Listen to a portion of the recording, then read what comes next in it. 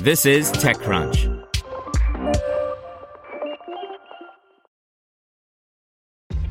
This episode is brought to you by ShipStation. You know, some things take a lot of work, like sending little robots to far-off distant planets. And just as that's challenging, so too is running a successful e-commerce business, especially when there's so much to do. So I want to introduce you all to ShipStation. Now, I love using ShipStation because of its easy-to-use dashboard, which makes managing orders and printing labels a breeze and super smooth. Oh, and the customer service is just out of this world. It's exactly what you need to help grow your business. Sign up for your free 60-day trial at ShipStation.com/technews. That's ShipStation.com/technews. Trump administration's TikTok ban has been delayed. By Zach Whitaker and Danny Crichton. A U.S. federal court has said a ban on TikTok will not go into effect on Monday as scheduled. The move to delay the anticipated ban will allow Americans to continue using the app while the court considers the ban's legality and whether the app poses a risk to national security, as the Trump administration claims. For weeks since President Donald Trump signed 2 executive orders in early August, the government has threatened to shut down the viral video sharing app over fears that its parent company ByteDance, headquartered in Beijing, could be forced to turn over user data to the Chinese government. TikTok, which has 100 million users in the United States alone, has long rejected the claims. TikTok first filed a lawsuit against the administration on September 18th, and on Thursday this week filed a last-minute injunction in an effort to stop the ban going into effect Sunday night. On Friday, the government asked the court to reject the injunction in a sealed motion, which the government later refiled as a public motion with some redactions. A public hearing on the injunction was set for Sunday morning. The case is being heard in D.C. District Court presided by Judge Carl J. Nichols.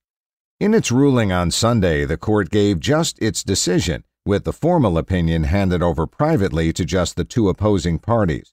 Due to sensitive material included in the government's motion, the parties have until Monday to ask for any redactions before the final opinion will be published.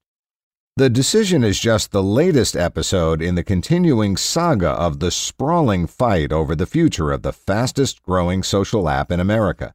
A deal reached between ByteDance and the U.S. government last weekend was believed to have resolved the standoff between the 2 parties, but the deal has frayed over disputed details between buyer Oracle and ByteDance.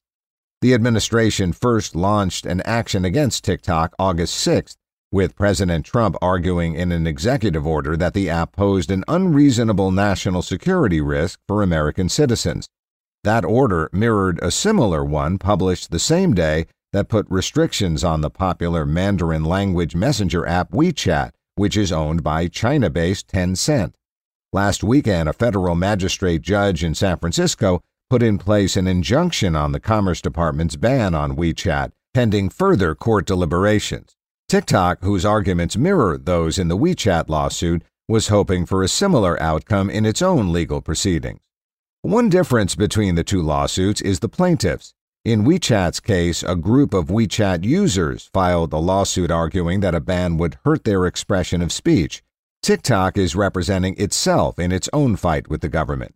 The court case is TikTok Incorporated et al. V. Trump et al. To hear everything you need to know about the week's top stories in tech from the people who wrote them, check out the TechCrunch podcast, hosted by me, TechCrunch managing editor Daryl Etherington.